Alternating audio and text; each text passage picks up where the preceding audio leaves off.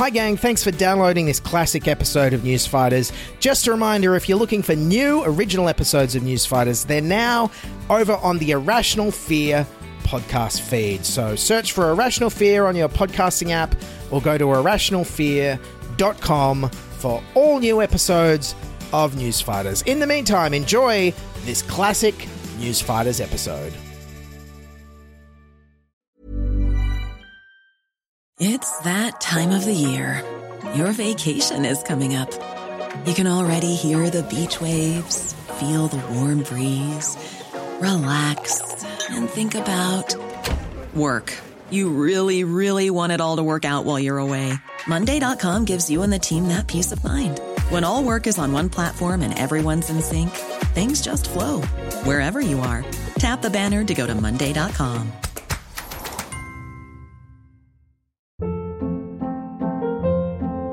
Hold up. What was that? Boring. No flavor. That was as bad as those leftovers you ate all week. Keke Palmer here. And it's time to say hello to something fresh and guilt-free. Hello Fresh. Jazz up dinner with pecan-crusted chicken or garlic butter shrimp scampi. Now that's music to my mouth. Hello Fresh. Let's get this dinner party started. Discover all the delicious possibilities at HelloFresh.com.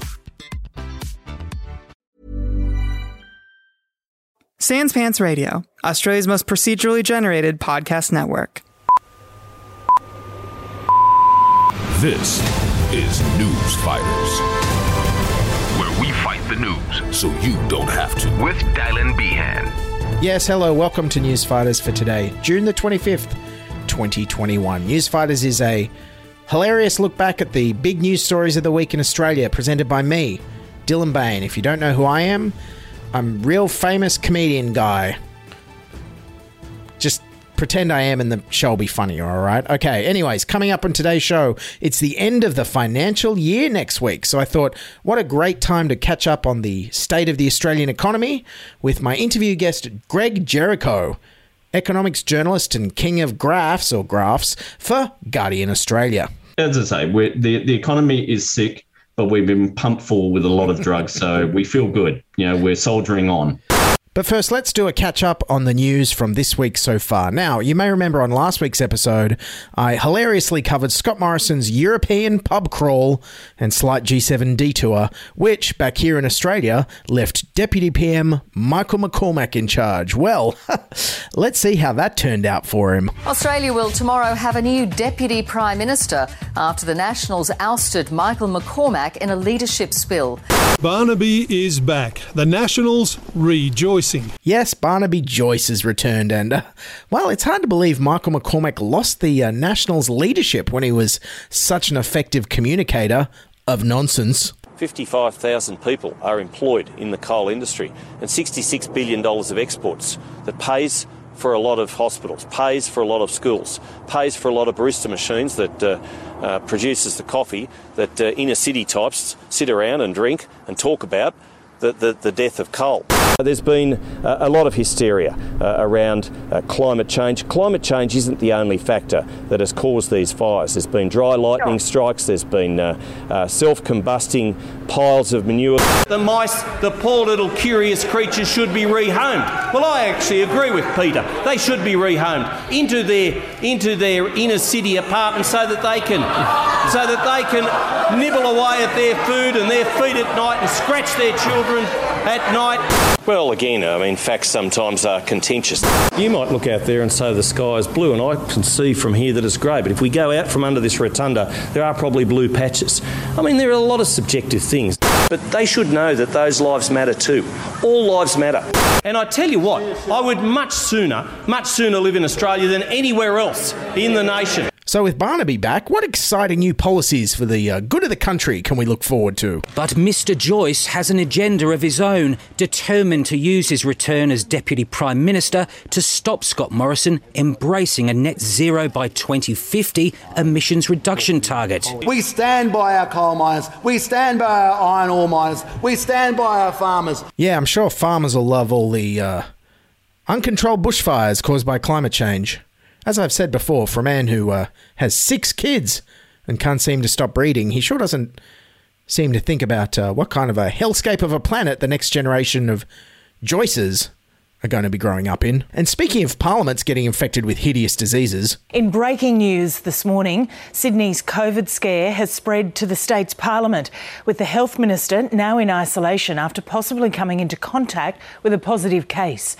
Nationals MP and Minister for Agriculture in New South Wales, Adam Marshall, has tested positive for COVID-19. New South Wales Health Minister Brad Hazzard has confirmed he is in isolation after he was identified as a close contact of a possible COVID-19 case. Yes, New South Wales State Parliament now has as many COVID cases as Byron Bay had when Bluesfest was shut down. At the 11th hour, the Health Minister has cancelled the Byron Bay Bluesfest. The dramatic development is in response to a local man catching COVID. It's difficult. It would have been better if the Bluesfest had been perhaps in another few months instead of right now. Hey, none of you parliamentarians pick up a guitar or show any artistic or creative flair, or Brad Hazzard's going to shut you right down. Also, it turns out Parliament House was host to a super spreader event. Minister Marshall was infected, but not infectious, he says, until that night. When he was at a Nationals fundraising dinner, many of the attendees got a text from New South Wales Health today saying you've been exposed to the COVID-19 virus at the Strangers Dining Room at Parliament House, deemed close contacts, isolation for up to 2 weeks. Yes, a National Party fundraising dinner. I hear the main course was... self-combusting piles of manure. Yes, once again, the National Party seems to be everything that's wrong with Australia. When they're not against net zero emissions or gay marriage or coffee for some reason, they're hosting coronavirus super spreading parties. Thanks, Nationals. So yes, 2 weeks isolation for everyone who was at the National Party dinner. Sorry, except for who? Gladys Berejiklian says he didn't speak with her. Zero. He has been interviewed and has confirmed he had zero contact with me. She's been classified a casual contact, despite other people in the room being told to self-isolate for 14 days. I was interviewed by Health. Health has made their assessments and deemed that I'm a casual contact. So everyone else from the dinner is like 2 weeks forced isolation, and the Premier is like, nah, it's just there casually. Didn't you see? I was wearing sneakers and jeans. It was just a casual visit. 10,000 people are in forced isolation in New South Wales right now. Countless people have found themselves forced to lose out on work because they were at a coffee shop or a pub at the wrong time. And the Premier is just like, nah, sorry, New South Wales Health. I'm a casual. I was a very casual contact. And also, the restrictions in Sydney are sending all sorts of mixed messages. Good evening. It's not a full lockdown, but it's not far off. Tonight, Sydney residents are facing some of the toughest COVID restrictions we've known. More than 1 million people are tonight banned from leaving Sydney. Gym goers in Sydney and surrounding areas now have to wear masks, including in high-intensity classes. Also, household visits limited to 5, including children. Drinking while standing, banned again. Yes, right now all the vaccinated Americans are going to music festivals, and I can't even have 6 people over to my house to stand and drink at the same time. And also, I don't think it's very safe to go to the gym right now, even if you are wearing a mask. I'd probably shut the gyms down. I'd say they're vastly more dangerous than a sit-down outdoor music festival, but that's just my opinion. So with all this transmission happening, you think like every other city in Australia, we'd have a short, sharp lockdown right now to stop the spread. Right, New South Wales Chief Health Officer Kerry Chant? 3-day lockdowns don't work if you've got distributed disease. 3 days is not long enough. Oh, too late for a short lockdown. Okay, note to self, go out and buy some toilet paper and like one of those billion-piece jigsaw puzzles. A real big one. Yeah, it's weird the New South Wales government isn't taking this more seriously, given the outbreak is of the scary Delta variant that ravaged India. This Delta strain is so infectious, a person could get it within seconds. The Premier is now warning COVID-19 is jumping from person to person with contact that's scarily fleeting. In some instances, the exchanges have been scaringly fleeting. Yes, scarily fleeting was also the feedback I received when I tried speed dating for the first time. Oh, my 3 minutes with that Dylan guy. Oh, that was scarily fleeting. Okay, so what's caused this Sydney outbreak this time? Well, turns out we can't just blame an infected Melburnian for going to the Crossroads Hotel like we did last July.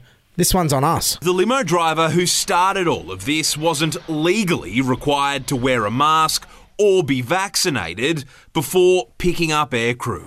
Picking up international aircrew while untested, unvaccinated, even unmasked. We've vaccinated all those who are permanent employees, who've been in the system a while, but every day there are new people, subcontractors of subcontractors coming into the system. Yes, once again, the pandemic catchphrase for this show, for anyone listening for the first time, is insecure work is going to kill us all. A limo driver who was not legally required to be vaccinated, masked or tested daily, like all other frontline quarantine staff, started New South Wales' latest outbreak completely due to a lack of government oversight and support. So, of course, as always, the state government made sure to blame the victim. Who's responsible for checking the COVID compliance of drivers is murky. Authorities say the onus is on the individual. Being slack about what the health authorities ask you to do is just inexcusable. Oh, what a surprise. As always, the insecure workers are expected to look after all their own health and safety issues with their own money in their own time, and then they get blamed if, heaven forbid, they ever prioritise making money to pay the rent in the most expensive city in Australia. Hey, here's an idea if the government wants to reach herd immunity sooner and encourage everyone to get vaccinated. How about paid vaccination leave for casual and insecure workers? That'll encourage everyone. Not that the free cookies and bottles of water aren't encouragement enough, but it's hard for people to give up a paid day's work or more if they get side effects when they've got rent to pay. Also, speaking of the vaccination campaign, we're still way behind in Australia. Only 22% of us have received our first jab, but the government has a new guy to lead the effort. Today, the Prime Minister promised to kick the rollout into the next gear, with a top army official leading the battle.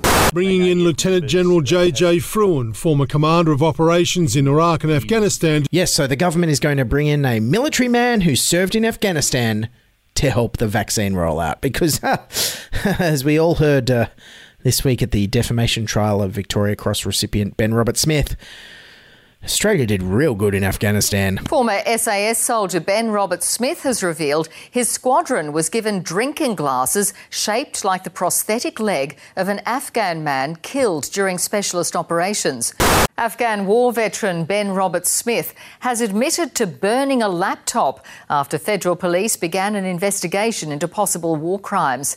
The Victoria Cross recipient admitted pouring petrol on computers and burning them, but insisted it was something he does frequently to keep his personal information safe. Yeah, hey, maybe don't put the army guys in charge of the data entry at the vaccination centres, though. They're probably going to cause a fire. Anyways, to sum up the week, Barnaby is back, New South Wales Parliament is a COVID cluster, the vaccine rollout might wind up in The Hague, and all that's left of Michael McCormack's parliamentary career is self-combusting piles of manure.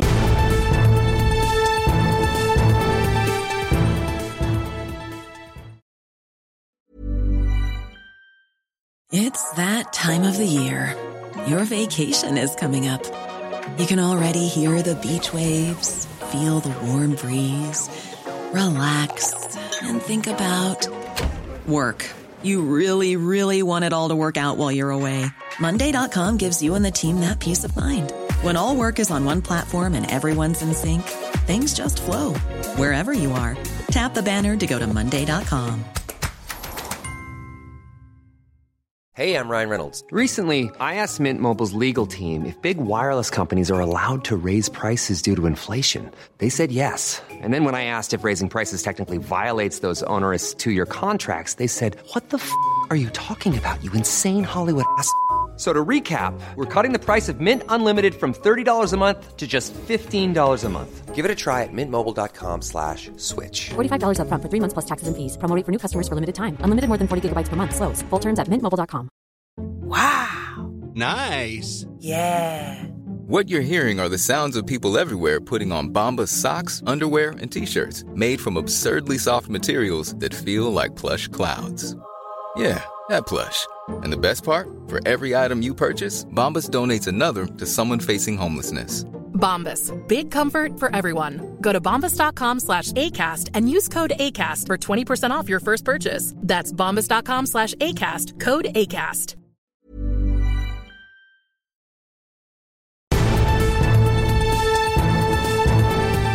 Joining me now on Newsfighters is someone I've always wanted to have on the show. One of Australia's, I'd say, clearest and most interesting economics journalists, or do I call you an economist for the Guardian Australia? Economics journalist. Is that how do you describe your role? Pushing it. I've got an honours degree in economics, but I think to be an economist, you kind of want to be either lecturing in the thing or actually employed as that. Whereas, I'm a journalist. I'm happy with journalists. Yes. Greg Jericho, how did you... So we worked together 10 years ago on a Chaser show. Was it one of the election? My God. And it is 10 years ago. 2011, I think. Yeah. Yeah, it was the first hamster wheel season. Oh, God. That was a great show. That was a fantastic show for... and then, what have you been up to since then? How did you land at the Guardian? Before that, you were a Grogs Gamut, the blogger. Yeah, I was blogging that was when I was at the public service, and then after I left the public service, I basically left the public service because I got offered the job as a researcher with the Chaser guys. So I thought. Never a smart move throwing your career in to work with the Chaser. Likely to wind up arrested. That sounds like a safe career path to tread.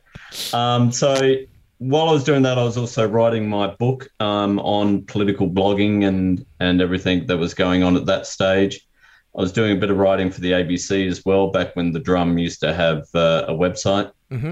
And then when Guardian Australia started, I was very lucky to have Lenore Taylor and Catherine Mercickley in my corner and telling the then editor, Kath Viner, that she really should hire me.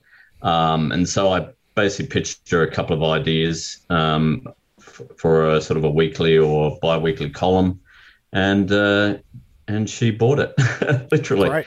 That's pretty much how it came about. Yeah, your column's very enjoyable. You had a great one this week or last week when this comes out, basically arguing that the government's main response to the COVID recession was just to keep house prices rising, which is very relatable. They're up 6.1% in Sydney. Surely we'd have deflation now if it wasn't for house prices.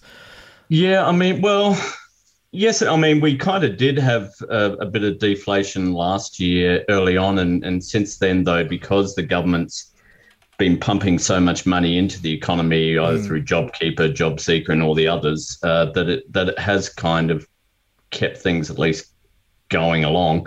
It's not just a slap at the Morrison government. Every government does it. The Rudd government did it during the GFC. It was like, we got to worry about house prices. And the annoying thing is they don't just worry about it when a recession hits. They worry about it all the time. And having slow growing house prices is some kind of evil, apparently. But it is quite madness. When we knew that the recession or the pandemic recession was going to happen, I sort of had a look at, housing finance was not doing all that great at that stage. And I was thinking, this could be a little bit of a correction, but the government certainly wasn't going to allow that to happen. And they really went hard. One of the bad things about house prices going up is it kind of does put a little bit of a stop to the thing that, it's all foreigners coming in and buying our houses, because that's not what's been happening in the past year. They can't get in. They can't get in. So it really has just been a domestic thing, but it also just shows that, if governments really want to keep a sector of the economy going, they can do it if they really have a mind to doing it. Yes, funding the kitchen renos and the bathroom renos as well. But I feel for young people, this might as well be diamond prices. This is so out of reach. The Australia Talks this week reported 65% of Aussies think owning a home isn't really an option for most young people anymore. Surely the government will have to do maybe what New Zealand did and get rid of negative gearing. More supply of houses people can't afford isn't going to help young people, right? Yeah, look, it's astonishing, really, how it's happened kind of in our lifetimes, or definitely my lifetime. I'm right in the middle of sort of the Gen X generation, born in 72, came into, finished uni at early 90s in the recession. But my wife and I were able to, buy our first townhouse. You know, we had a 2-bedroom townhouse. This was when we were living in Cairns. And then, you know, a decade later, we were able to go to a 3-bedroom when we had our first kid. And you know, and then a decade later, almost literally, got our current house, which is a 4-bedroom house in Canberra. And, you know, that's how it's meant to happen. And yet I can absolutely understand millennials and people who are already in their 30s and even beyond going, yeah, that's a nice fairy tale there, mate.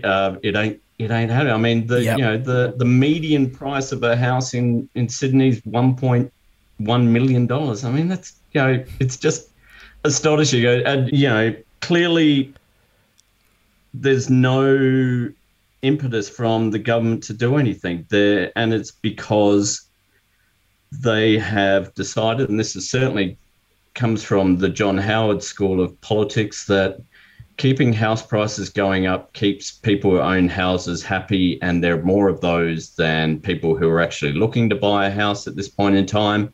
And certainly there's more of those who are likely to change their vote than younger people who are looking to buy a house at this moment. Yeah, right. And so that's kind of the political calculus behind it all. But where this is all going to come crashing down, of course, is Australia's retirement system is basically set on people owning a house. That's the key. Now, of course, Tim Wilson has hooked on this, saying, "Oh, yes, see, that's how wrong it is, and so we shouldn't be putting our money into super. You should be going into housing," which is a nice way of saying, yes, let's kill superannuation, because he doesn't actually like it ideologically, and he wants to keep housing prices booming. I mean, and then we'll have to reverse mortgage our houses to pay our bills when we retire, right? As Paul Keating likes to say, you'll have to eat your house to survive. And you know, I have a few issues with Keating on his treatment of superannuation and anything, but I do love that phrase of having to eat your house. I think that's, and you know, it's. I think you're right. Well, clearly, you know, getting rid of the demand side policies, and whether it's negative gearing or even the sort of the 50% deduction on capital gains tax. Yep. But supply of you know, more public housing is certainly a crucial issue.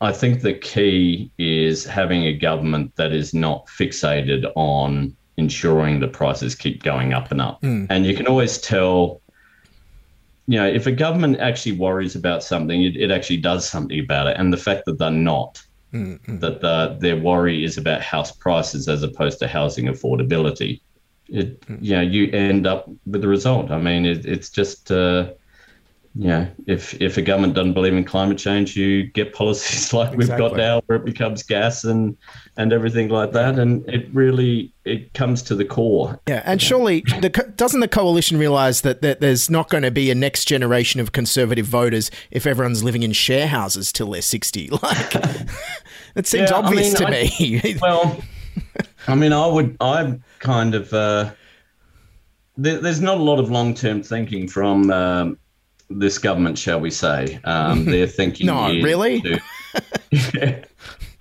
I mean, and the other problem is also the kind of banking on the fact that there is still my generation who are in their 40s and 50s who they've now got their house. And it's amazing how you change from someone who thinks, oh, we've got to do something about housing affordability, to suddenly you've got a house and it's like, oh, housing prices. You know, there is that. It's a little bit like migration, where every sort of generation of migrants hates the next generation of migrants that comes in. It's like, you know, you Johnny-come-latelys. And this is why it's always such a real bugger with retirement policies and things like superannuation tax breaks and things, is everyone can see that they're wrought and they're bad until they get close to being able to take advantage of them. And then it's like, hang on, you're allowing all those bloody boomers to have got all that. Now you're taking it away just as we're getting there.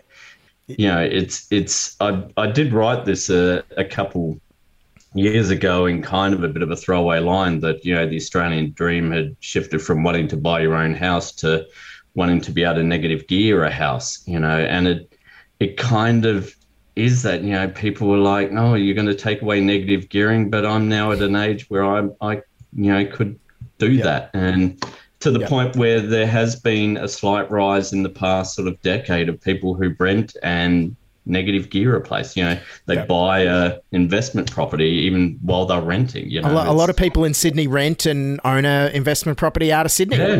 Yeah. I know people like that. Yeah, crazy. And yet, it's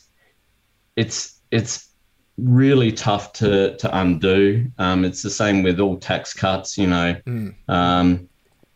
Once you cut taxes, they never go back up. It's why we're kind of still very much living in the legacy of John Howard and the tax changes and the incentives that he put in to encourage, things like negative gearing, which was a fairly niche thing in the 80s and 90s. There's double the percent of people who negative gear now compared to them. It's gone from sort of 8 to 9% to up 19, 20%. Wow.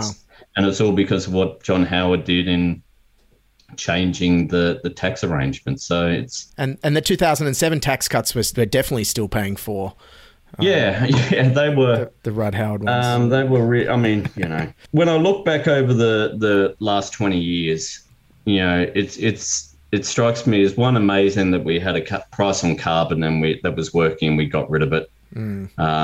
And we had a mining boom and we pissed it away. Yep. A lot of jet skis. A lot of people bought jet skis, Greg. The Australian economy appears to be doing pretty well. Like, do people on the left have to give Morrison and Frydenberg credit? Do we have to actually give credit where it's due here, or is it all a bit of a mirage? I think you give them credit for it's that kind of case of giving them credit for doing what people on the left were telling them to do, things kind of a job guarantee with the JobKeeper thing, even though they did it in not the greatest way. I think the a lot of holes in it. The JobKeeper giving it to the companies to then give to the workers was always going to end up with what we see with Harvey Norman doing quite nicely out of it. I mean, I can kind of give them a pass for that because it was a case of, look, let's just make sure the money's there. Let's get some certainty. Yeah. Certainly you can give them credit for not thinking, oh, no, we've got to watch our budget. But when you talk about how the economy is doing, yes, it's doing really well, but it's kind of like, in a way, saying this guy's running really fast and he's broken the world record. I wonder how Ben Johnson will do once we take him off the steroids, though. It's gotcha. kind of like, you're running fast and going great because you've swallowed every steroid in the world, And so it is kind of, they've done well in, a lower unemployment rate is good. People working is great. How you actually judge whether or not the economy is actually doing well is tougher because everything is within the caveat of, and we've got interest rates at zero, and the Reserve Bank is saying they're going to be at zero until 2023, 2023, 24.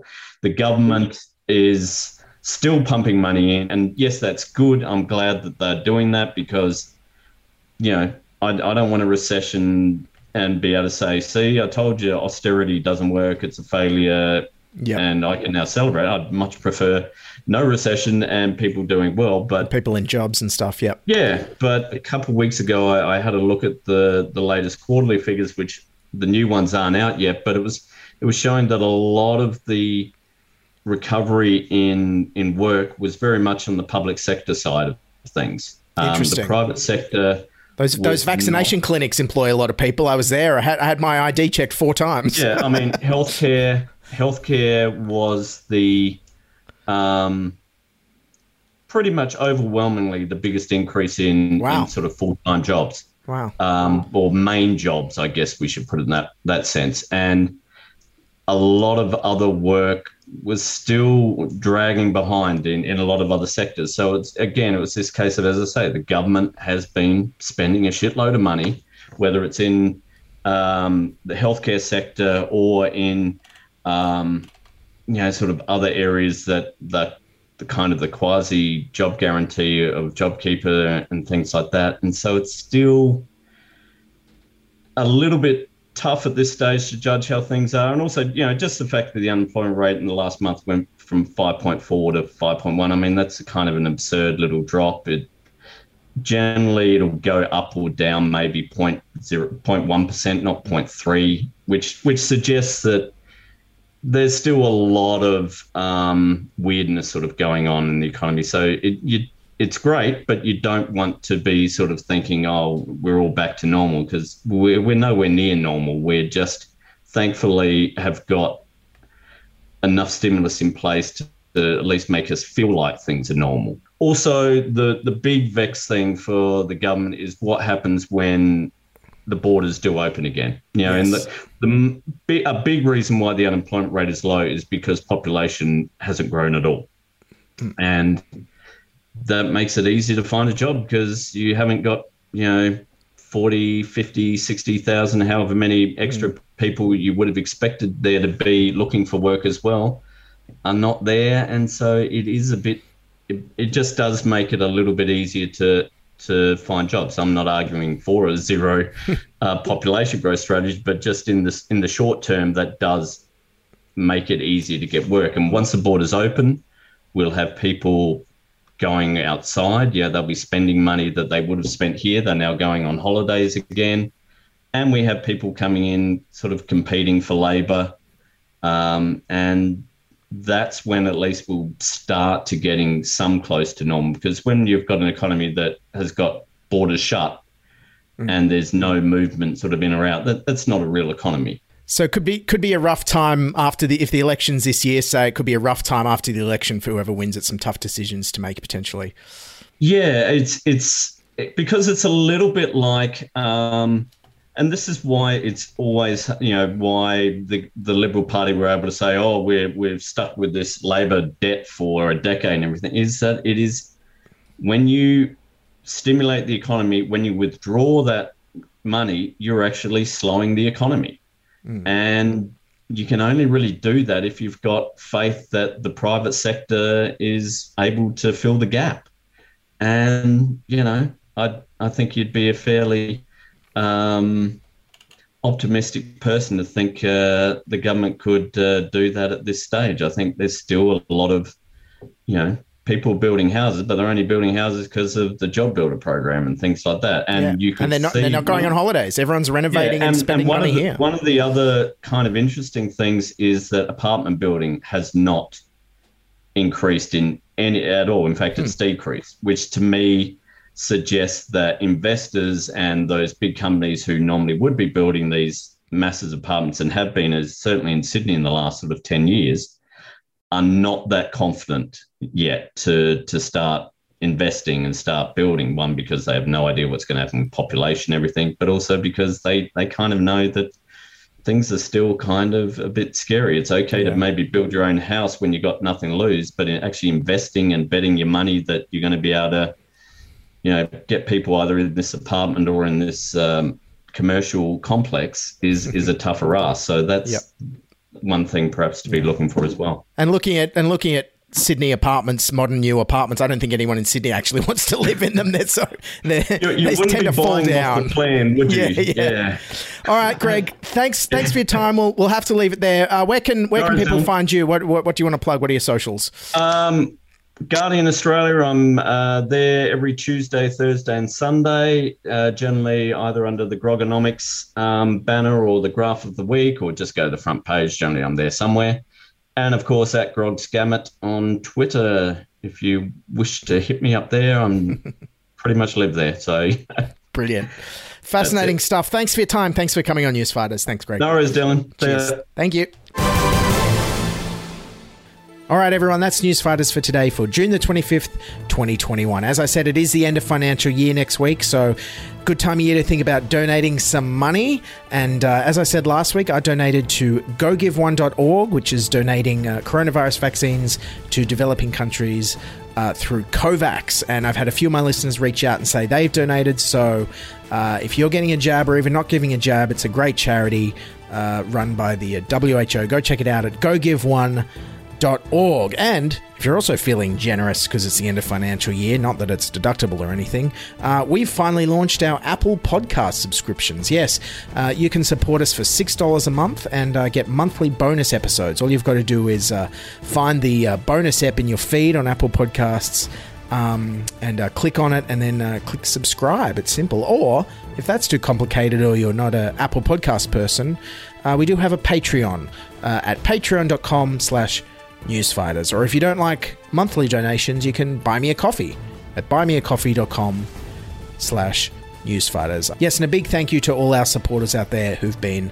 supporting us. And also another reminder, we don't advertise on Facebook, so if you want updates, sign up to our free newsletter at newsfighters.com. We're also on Twitter and Instagram and all that. That's it for now. Keep fighting and see you next week. This is self-combusting piles of manure where we fight the news so you don't have to. Ever catch yourself eating the same flavorless dinner 3 days in a row? Dreaming of something better? Well, HelloFresh is your guilt-free dream come true, baby. It's me, Keke Palmer. Let's wake up those taste buds with hot, juicy pecan-crusted chicken or garlic butter shrimp scampi. Hello Fresh. Stop dreaming of all the delicious possibilities and dig in at HelloFresh.com. Let's get this dinner party started. Planning for your next trip? Elevate your travel style with Quince. Quince has all the jet-setting essentials you'll want for your next getaway, like European linen, premium luggage options, buttery soft Italian leather bags, and so much more. And is all priced at 50 to 80% less than similar brands. Plus, Quince only works with factories that use safe and ethical manufacturing practices. Pack your bags with high-quality essentials you'll be wearing for vacations to come with Quince. Go to quince.com/pack for free shipping and 365-day returns.